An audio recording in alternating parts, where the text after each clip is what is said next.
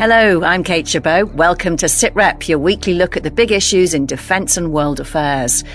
Anti-submarine warfare is a team sport, according to NATO's commander of submarines. We'll hear from Sicily, where those teams are practising in major war games. It gives us a chance to operate ASW assets against very capable submarines and submarine commanding officers, the way we would operate should there be a crisis or conflict. Also on Sitrep, we assess the battlefield picture in Ukraine as President Putin claims Russia now has the initiative. Colin Freeman has visited one of Russia's next major targets. The battle there in Kupiansk is still in its early days. We wait and see. Obviously, there's 40,000 Russian troops apparently massing outside. So, is Russia turning the tide? Mike and Simon will explain what could come next. And the majority of British people think war is likely within the next decade. So why do so many say they would refuse to fight? They're not willing to go to war on behalf of the rich, the powerful, this government, politicians in general. Sitrep with Kate Chabot and Professor Michael Clarke. So, we're talking submarines to start this week. We know some are used to carry out nuclear deterrent, but even conventional submarines have an air of mystery about their work, don't they, Mike? Oh, yes. There was a very good book a few years ago by David Humphreys, who was a submariner, just called Under Pressure. And it was about what it felt like to be on those patrols, in this case on the bombers, the nuclear weapons submarines. But all submarines are different. And, Sandy Woodward, he was the commander in the Falklands, and he wrote afterwards, he was talking about submarine operations, and he talked about submariners because they are a special breed. And he said submariners are different. He said they smell a bit. They don't behave very well. They drink too much. And he called them. He said they're a sort of dirty habit in a tin. That's what he said in his memoirs. And the submariners, they revel in that because they say, look, we're the people who are on constant operations. We don't exercise. We go to sea to do real operations, chasing Russian submarines around, protecting our deterrent. We do lots of work. We don't actually play war games. We are at war all the time. And that's why we smell a bit and we drink a bit and we don't behave terribly well, because we're always at war. Well, NATO is testing its submarine and anti-submarine warfare capability in exercise Dynamic Manta. It involves 6 submarines hunting and being hunted in the Mediterranean off the coast of Sicily. There are also ships from NATO, Standing Maritime Group 2 and maritime patrol aircraft, including 2 RAF Poseidon P-8s. A total of 9 nations are taking part. And Claire Sadler has been watching some of those war games. Hi, Claire. What did you get to see and do? Hi, Kate. Yeah, I was on board the Italian offshore patrol vessel Francesco Morosini. That's currently the flagship for NATO's Standing Maritime Group 2. And from Catania port in Sicily, we went out into the Med to make contact with the submarines that were taking part in the exercise. And the first thing that we had to do was really find the Italian submarine. Now, it was at periscope depth when we eventually found it. So we were able to spot its periscope and communication towers that were sticking out of the water. And that's a skill in itself and something that some of those young sailors on board hadn't actually done before. So it's all of this is part of a learning curve for those taking part. And then throughout the course of the day, there were a couple of emergency surfacing. So the submarine would simulate an emergency on board. And when we talk about an emergency, it's something like a fire or damage to the hull. It would mean it would need to get to the surface fast. So it was quite something to see. The submarine breaks the water bow first. And it sort of reminded me when I saw of a whale coming out of the water, not something you get to see very often. There were winch exercises as well. So helicopters getting a person or essential supplies on or off the submarine. It was really windy. And it did take the helicopter a few attempts to complete that, but it did get there in the end, but it had to keep going round and trying again. Admiral Alberto Tarabotto, is a submariner and also the commander of the Italian 4th Naval Division. He was on board the Francesco Morosini, the ship that I was on. So I was able to ask him about what it was that I was seeing. It's something that is really important because it's part of our safety. When we stay for a long period at sea and sometimes we are far from a shore, to be reached in a very rapid way from an helicopter could be a meaning between life and death. And there was also a German maritime patrol aircraft, and that was dropping sonobuoys into the water. And those are devices which are dropped into the water, and they relay information back to the aircraft of where enemy vessels are. So all clever stuff. And Claire, in essence, is this a giant undersea game of hide and seek? Well, sort of. That's part of it. But submarines are hard to find, which is why they are such a threat. But it's also about the practicalities of NATO allies working together. And that's a phrase of interoperability that we always hear so much about. So making sure that different nations understand the way each other work. Rear Admiral Thomas Wall, he's the commander Submarines NATO. And he was also on board the Francesco Morosini, which is where I got to have a chat to him. Dynamic Manta is the largest anti-submarine warfare exercise that we conduct in the Mediterranean. It gives us a chance to operate ASW assets against very capable submarines and submarine commanding officers. It gives us a chance to practice, train, and exercise the way we would operate should there be a crisis or conflict. How does Dynamic Manta this year, how does it differ from previous years? So it's not the first time that we've done this, it's the second, but we have special operators from one nation riding a submarine from another nation. They'll deploy those special operators, they'll do some activities, and then they'll retrieve them. And the significance of this is I can take special operators from any nation and put them on any nation's submarine, and it really gives me some significant capability to conduct maritime activity. And where do you consider the biggest threats to be coming from? The biggest threat that NATO sees is Russia, and also that from terrorist groups. Mike, Rear Admiral Wall talks there about using subs to deliver special forces troops. What else do we use conventional submarines for? What is it they offer as a capability that surface ships don't? Oh, quite a lot. I mean, in our case, a submarine would normally help protect the carrier. So when one of our aircraft carriers is at sea, apart from the two frigates, the two destroyers, the supply ships, there's almost always a submarine with it to keep an eye on what's going on underneath the carrier. We also, remember, we use them to help patrol the entrance to the Firth of Clyde. When the bombers, the nuclear weapon submarines, the SSBNs, when they come and go on their 3-month patrols, the channel into the Clyde, the shallow channel, has got to be swept and patrolled and make sure there's nothing hanging around there that shouldn't be. And of course, most of our submarines, their real job is to protect the GIUC, the Greenland, Iceland, UK gap. That piece of sea between Greenland and the United Kingdom that Russian submarines, Soviet submarines in the old days, used to come through to the North Atlantic to interfere with convoys, particularly troop convoys coming from the United States. That was the old NATO game. And the Tom Clancy, the famous book, The Hunt for Red October, which became a famous film. That book came out in 1984. And the Pentagon tried to classify it because it was so full of accurate information. I mean, he didn't have any access to classified information. He was a train spotter who just worked it all out from what he read. And it was so accurate. And, there are 4 big routes in the Greenland, Iceland, UK gap because the Atlantic there is relatively shallow before you drop off the continental shelf. And bringing a submarine through that gap, it's got to stay as low as possible near the seabed, and therefore it's like flying through a mountain range. And so this cat and mouse game that Claire was talking about is absolutely what the hunter-killer submarines are designed to do.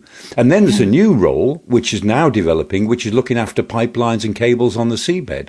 And even now, this month, we now know that the Houthis at the Bab el-Mandeb Strait, at the southern tip of the Red Sea, are now trying to get at the various cables and pipelines that, because there are a lot of them in that area, they're trying to get at them in order to increase the pressure they're trying to exert on the world economy by interfering with shipping. So it's a new area of warfare is now developing in this last decade, which is the pipelines and cables issue, which we've talked about before on the programme. Indeed, yeah, it's very demanding times.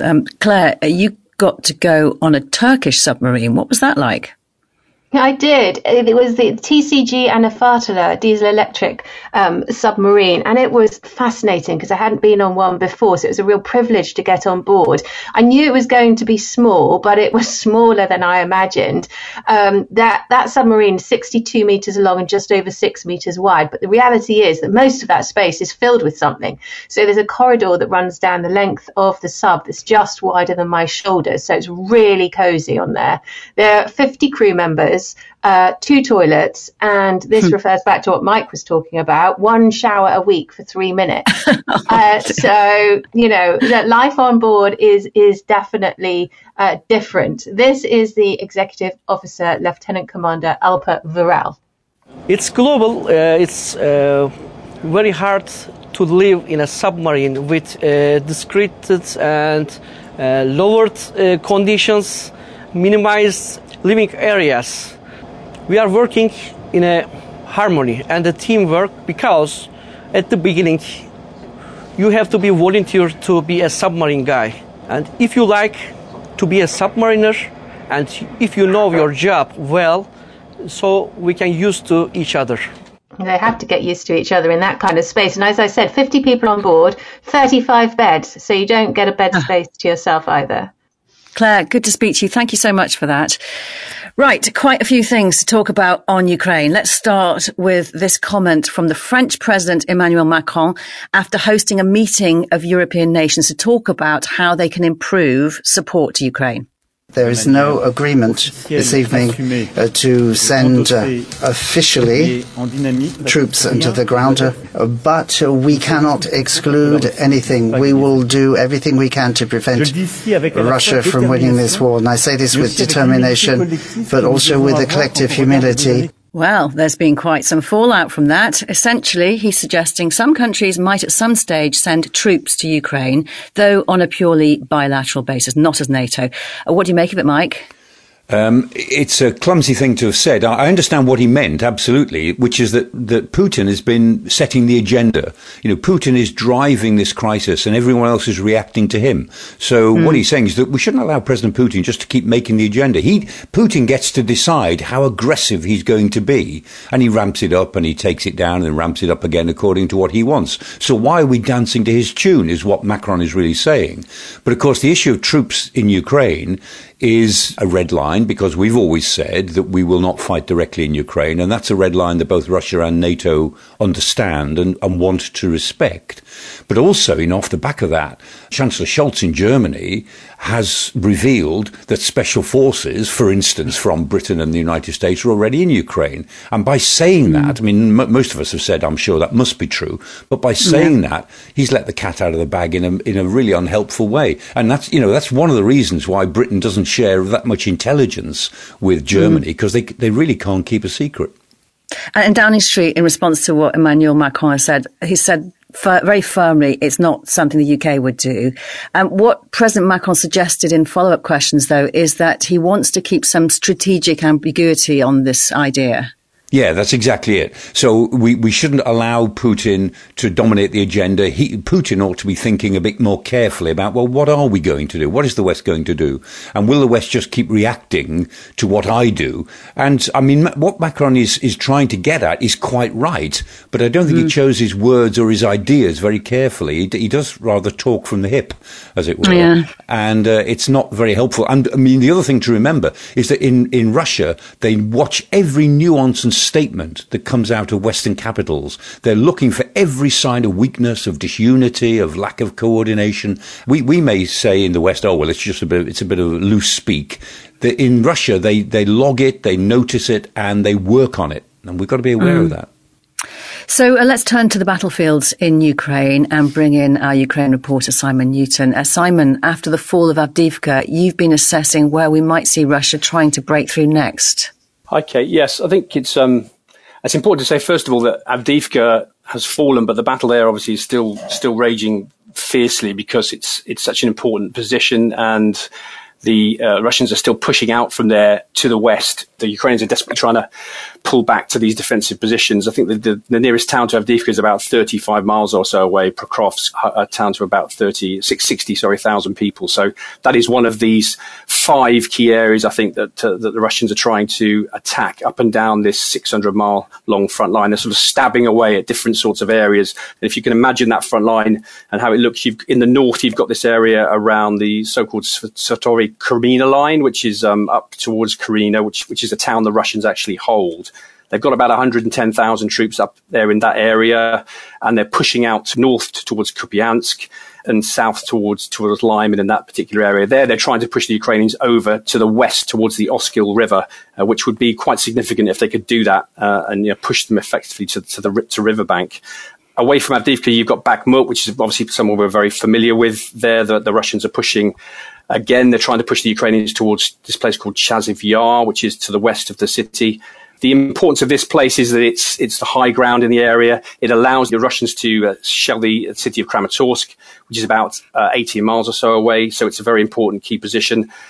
The other two places that the Russians are particularly trying to attack are around Marinka, which is about 50 miles or so to the south of Avdiivka. The importance of this place is that it's very close to Vuhledar, which is a town we're quite familiar with from the counteroffensive last year. There is very important, this particular place, because it controls a very key highway that allows the Russians to link Donetsk down to Mariupol. And then finally, you've got Robotny, another place that we're familiar with. This is about 100 miles or so to the east of Avdiivka. This, very much like Avdiivka, is kind of in a salient. It's in a bulge. The Russians are on three sides of that area. They've got 3 divisions or so down there, about 40,000 troops, including VDV paratroopers. So there's a battle going on there as well. So up and down the front line, there's these 5 key areas that the Russians are trying to attack. Well, the Daily Telegraph's Colin Freeman has spent the last 2.5 weeks in Ukraine and visited one of the towns which Russia is trying to take next, Kupiansk.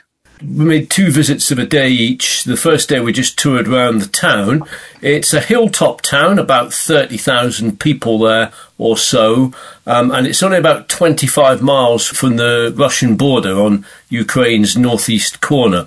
And initially it was taken by the Russians at the start of the war. They occupied it for about 6 months, and then the Ukrainians retook it in the late summer of 2022. But for about the last sort of 6 to 8 months, I would say, the Russians have been mounting a renewed push to retake it. It's not an easy nut to crack in some ways. It sits on a kind of escarpment overlooking a river that heads towards the Russian border. It's a kind of natural fortress. So some of the soldiers we spoke to there said, look, this is going to be a tough nut to crack because all the defences are in our favour. But we wait and see. Obviously, there's 40,000 Russian troops apparently massing outside, so it's a large force. It's about the same size as the force that took Avdiivka a couple of weeks ago. Which is where you were reporting from before, in the days before it fell to the Russians. Was there a sense that that was inevitable in Avdiivka? Yes, I mean, again, it's rather like Bakhmut. Back in May last year, the Russians concentrate a huge force on taking, what are pretty small towns, but they are using a massive sledgehammer to crack a pretty small nut. The Ukrainians don't have the same level of troops or weapons that the Russians do, and so when you get these fixed battles for a small amount of turf, the Russians do eventually triumph. It's a question of what price the Ukrainians make them pay. And in Avdiivka, for example, the Ukrainians say that they reckon they killed about something like 17 to 20,000 Russian troops during the last 5 months of the battle. And Colin, does Kupiansk seem to you to have the same problems for the Ukrainians that led to the fall of Avdiivka, or is it looking more resilient at this point? It's kind of hard to say. We didn't hear quite the same complaints about lack of ammunition and munitions, shells, artillery shells in Kupiansk as we did in Avdiivka. But then the battle there in Kupiansk is still in its early days, and I think they may well experience the same problems as time goes on, yes. As I say, they do have the geography that lies in their favour, but certainly otherwise many of the same factors remain the same. The fact that they've got a mismatch of weaponry and troops compared to the Russians. And Colin, you first told us about troops rationing artillery shells back in the autumn. Having read your reports, it seems to be really impacting the morale of troops now. Yes, we spoke to some artillery units outside Avdiivka. They said that out of their 18 howitzers, only 2 were currently operational because of the lack of artillery shells. And that was very frustrating for them. I think they felt that their morale was still okay. It was anger at not having the actual tools to do the job. And what about the morale of the civilian population right now? It's just one anecdote, but you did write about meeting a taxi driver who's using an app to help him dodge being drafted into Ukraine's military. Can you tell me a bit more about it?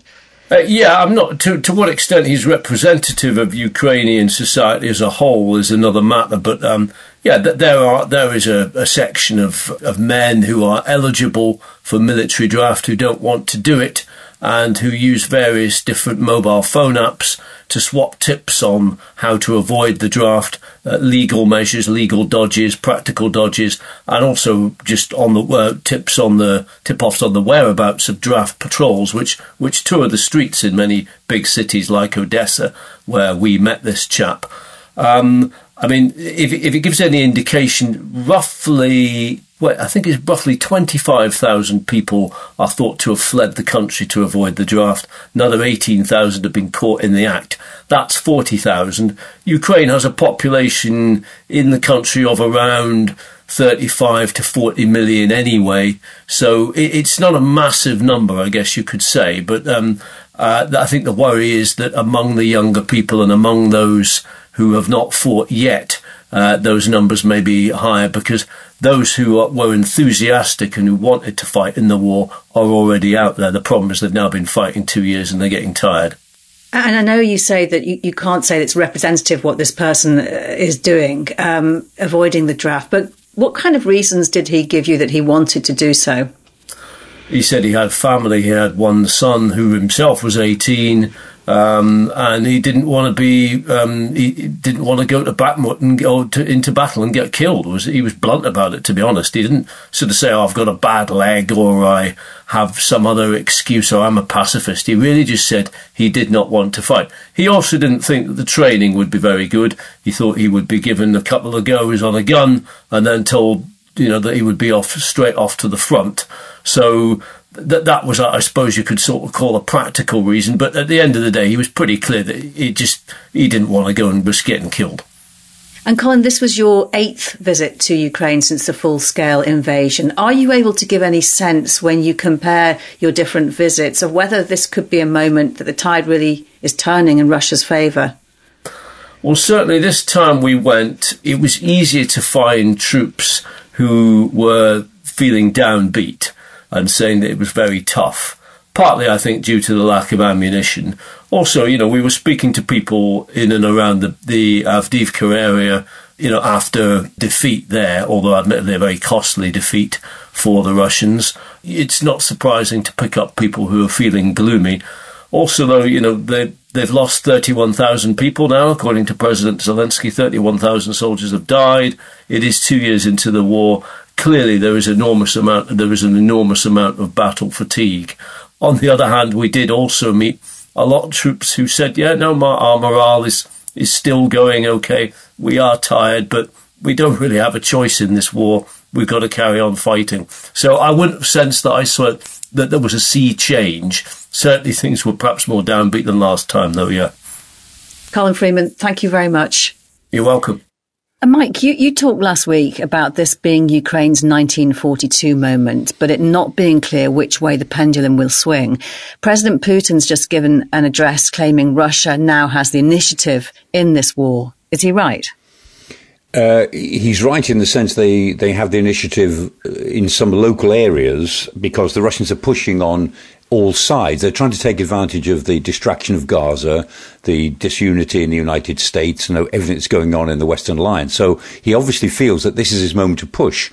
But and Colin Freeman, I think, was bringing this out, as well as Simon, what he's facing, President Putin, is the fact that every time they push, they can be fought to a standstill. They can't make any of these offensives count strategically, so they'll certainly retain a bit of territory, I'm sure, take more back. I think they'll probably succeed in pushing west from Kupiansk at some point during this year. But they can always be fought to a standstill. And, in terms of the swing of the pendulum, the swing that matters most is morale, that Colin was talking about there. It's the morale. And a historical example. In 1918, the German army, famously, that was very controversial, when after the Ludendorff offensive and then the Allies swept them back, the German army reformed and was ready to go again. And that was the basis of the myth of the Nazis. They said we were stabbed in the back. The German army could have carried on fighting. And the answer was yes, it could, but no, it couldn't. Yes, it could. Organizationally, it was ready to go again, but its morale collapsed. And the reason its morale collapsed was not because of anything that happened on the battlefield, but because they could see all these Americans arriving. They knew there was 1 million men coming and 1 million behind them and 1 million behind them. It was the fact that what was going to happen that actually sapped their morale. And that was the point. The German army couldn't carry on fighting in 1918 because they could not see that they could succeed. And that's the issue to ask yourselves, or that's the question to ask in relation to Ukrainian morale. Can they see that the West really is backing them, that things will get better if they hang on? But if they feel that things won't get better, they'll only get worse, then why hang on? And Simon, there is a danger of reading too much then into Russia's victory in Avdiivka. Is there anything in the wider picture that gives us a sense of how the balance of power lies in this war right now? I think, to Mike's point, I think it is a balancing act at the moment. They seem to, it does feel, in terms of just the optics alone, if you like, that Russia is, it is swinging towards Russia's favour in some, they are making these small advances, but obviously they're paying a very high price for that. They're losing thousands and thousands of men. They've retaken about 200 square kilometres, I believe, since January the 1st. But a lot of that territory is just small settlements, so not really very strategic, much strategic value. So I think we're in, I don't know if Mike would agree, we're in kind of positional warfare here, not really true stalemate, with the initiative kind of swinging back and forth. Ukraine does have, as Colin said, this problem with manpower and ammunition.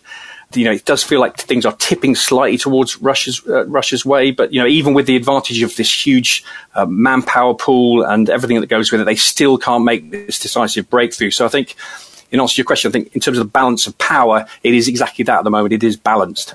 And Ukraine seems to have had a run of success in taking down Russian aircraft. Is there any clear reason for why that's happened? This has been really interesting, actually, because they've shot down, 10 Russian planes have come down in 10 days or so. I think 7 Su-34s, some Su-35s, and this quite rare Beriev A-50, this Russian AWACS plane, with the mushroom on the top that we've seen in the American version of. There's lots of questions about why this is happening. Some believe it's because the Ukrainians have moved a Patriot battery further south towards Kherson, and they're using maybe some longer range missiles to hit these jets. And obviously the Ukrainians do have Russian air defense systems like the S-300, 400. The Russians are using glide bombs more than they've used previously in this war, so that means their aircraft are having to move slightly closer to the target, particularly around Avdiivka. They use that system, so maybe they're coming into range more than they were before. Some thought maybe the Russians are just getting a bit overconfident. They're able to fly over the battlefield and they're getting taken down. But there's also some very interesting stuff on Telegram I was reading about, perhaps that the A-50 in particular, this AWACS plane, was actually taken out in a kind of friendly fire incident. And the fact that it was 120 miles or so away from the Ukrainian lines. But it all remains really a mystery how it's being done. But for Ukraine, it's definitely a very good thing. So, Mike, how much difference does the loss of these Russian aircraft make to the fight? Well, it makes a difference if it pushes Russian aircraft away from the front lines for safety. So as Simon says, if they're losing, Su-34s and even some Su-35s, then they'll tend to stay back a bit. And particularly the A-50, that's important. However they lost that second A-50, that is a loss because they've only got about 8 operational versions of it, and they've got a big front to cover, not just in Ukraine, but elsewhere. And so if they could take down another couple of A-50s, the Russians would be in big trouble as far as their AWACS capability goes. And remember, for every A-50 that they get at least 10 or 11 operators who are scarce people. They're hard to train. So in being able to kill the crews of those aircraft, they're also, making inroads into Russia's ability to run the airborne war. So while the Ukrainians, they don't have enough of an air force to create air superiority over the front line, if they can use all of their assets to keep the Russians further away from the front line, then that will obviously help. But they've just got to keep at it. And they hope, of course, that when the F-16s begin to arrive operationally, that will make a difference. I'm not sure it will, but that's what they hope. And Mike, we've spoken many times about combat operations going in cycles. What stage of cycle are we at right now? Yeah, the arm wrestling stage. There's a sort of an arm wrestle that goes on, pros and cons, as Simon was saying. And then there's a breakthrough. And sometimes the breakthrough is military. Sometimes it's because one side decisively cracks far enough along the line to open up a strategic avenue that the opposition can pour through. But very often, the difference is not what happens on the battlefield. It's something else. It's something behind the battle, something political that causes one side to have to withdraw suddenly or to give up a lot of territory or to change its objectives. So we're at the arm wrestling stage, and the crack, when it comes, is just as likely to be political as military. And Simon, what do you see coming next? I think more arm wrestling, is probably the likelihood. Dispositional warfare is going to continue for some time, I think. I think the Russians do seem to have the initiative, just in terms of tempo of their operations and in the sheer weight of numbers that they have. But, you hear from Western defence officials who give us these briefings, they say there's no sign of any real overall coherent strategic plan behind what the Russians are doing. It's these small offensives up and down the line. So I think we're going to see Ukraine on the defensive for the next 12 months, trying to consolidate what they have and find this manpower that they need. And Russia clearly, on a political level anyway, wants to try and make Ukraine look like a hopeless case, particularly to this US audience ahead of the election in November. And there are some Republican voices in Congress who are obviously starting to agree with that view. So, we heard from President Zelensky this week saying that he thinks Russia will launch another offensive this summer. We're not sure whether that will happen, but it is possible. By that time, obviously, President Putin will have been re-elected. He could potentially have another mobilization, gather another couple of 100,000 men. So it's really critical that the US aid package and this sort of solidarity amongst European nations keeps going for the sake of Ukraine. Thank you very much for that, Simon. Now, when we were talking to Colin Freeman, he mentioned how some Ukrainians are using an app to avoid conscription. Now, you may remember a few weeks ago, polling from YouGov, which found a third of under 40s in the UK would refuse to fight, even if the UK was facing an invasion. Now they've done more analysis of that data to understand why so many would refuse. Matt Smith is head of data journalism at YouGov.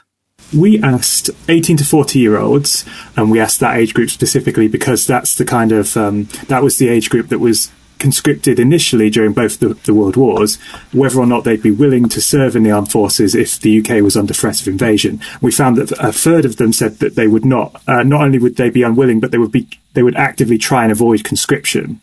And so we then asked the same group to tell us a bit more about why that was. So the most common answer we found, with about 1 in 5 of this group saying so, was that they're not willing to go to war on behalf of, groups like the rich, the powerful, this government, politicians in general, often saying things like, let them fight first. Why don't they send their children? That kind of thing. And then another popular sentiment as well, same number of people saying so, was simply that they don't think that war solves anything. It's just an endless cycle of violence, that kind of thing. Those were the two most common reasons people gave. So this latest data is basically a follow-up onto the reasons why. Looking at the data, is it possible to group it into personal reasons and wider societal or ethical reasons? And how do they balance out? Sure, yeah, absolutely. So you obviously have other people who are talking on a much more personal level. They individually don't want to die. They don't wish to raise their hand against their fellow man, and also that, for instance, they've got dependents they would be afraid to leave by themselves back home. I suppose one of the things I would say is that the way these questions work is they tend to capture the thing that is top of mind for people. So it's not outside the question that, for instance, among those people who are saying that they would refuse to serve because of this government, that should Keir Starmer win the next election, they would suddenly be willing to serve. It might be that their unwillingness now migrates to another reason they wouldn't want to fight. Maybe they expect that they would be killed or something like that. And obviously that's personally reasonable. And this is a hypothetical question at this point. Is it possible to say how much people would stick with these positions or change if war actually that came about and the call-ups were a reality.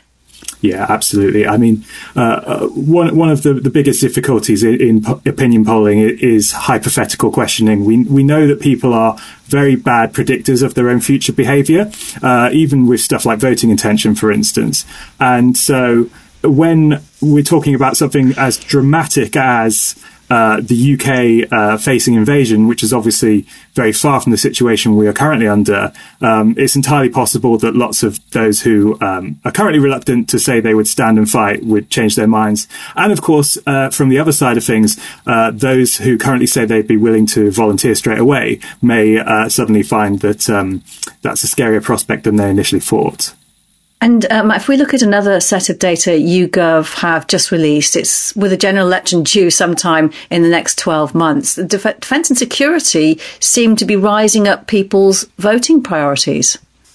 Absolutely, yes. So we're seeing about 1 in 5 people now saying that defence is a top 3 issue facing the country. That's a higher point than it was throughout the entirety of last year, and it's basically the highest it's been since the invasion of Ukraine began. And now this is perhaps not particularly surprising, given that in the first few weeks of this year we've seen Grant Shapps, the Defence Secretary, saying that we're moving from a post-war world into a pre-war world, and likewise General Patrick Sanders talking about needing to raise a citizen army, which has seen many people speculating that conscription might end up being introduced. And therefore, unsurprisingly, people are becoming increasingly concerned that we're on the cusp of a new major conflict. In fact, separate research that we have shows that the majority of people now think it's likely that there will be a world war within the next 5 to 10 years. Matt Smith from YouGov there. Mike, you've said in recent weeks you think the public are placing more importance on defence. The data Matt gives there seems to suggest you're right. Could it make any difference with the politicians, though? It might do between now and an election, particularly if an election is in October rather than May in this country. I mean, already, we've got 2 ex-defence secretaries, Gavin Williamson and Ben Wallace, as we're trying to pressurise the Chancellor into putting more money into defence in the budget, which we're sure he's not going to do. Penny Mordaunt has said the same. She's an ex-Minister of Defence. You would expect the military chiefs to say that. But there's an undercurrent now in the Conservative Party that just thinks that we cannot carry on with the sort of defence budget that we've got. And we'll go into an election campaign in a very predictable way. I mean, I could write the manifestos of both Conservatives and Labour now because... Wish you would. Yeah, well, the government always says, this is what we've done, this is the money we put into it, and we've got operations that do this, this and this. That's their manifesto. And the opposition manifesto is always, we're having a review. As soon as we take power, we will have a review, because that gets them out of having to answer any awkward questions. Our policy is to have a review. I could write them now. But the fact is, in other ways, I think the election, when it comes, may well feature defence much more than it ever has. And, the only election that really featured defence that I can think of in my lifetime was in June 1983, off the back of the Falklands War. And it was then because the Labour Party adopted a unilateral nuclear disarmament stance, and they were attacked relentlessly for it. And it cost them a lot of votes in that 1983 election. But that's the only election that I can think of where defence featured for more than half a day. Now, in the coming election, I think it will feature for more than half a day, and I think it will be an undercurrent to quite a lot of other issues about what we spend and what we spend it on. It's going to be interesting to watch this. Thank you, Mike. Thanks so much. And thanks to all of our guests. That is all for now. Professor Michael Clarke and I will be back with another Sitrep next Thursday. And if you want to listen online, you can now find us on the Forces News YouTube channel, as well as our home at bfps.com/sitrep, or wherever you download your podcasts. For now, though, from me, Kate Chabot, thank you for listening. Bye-bye.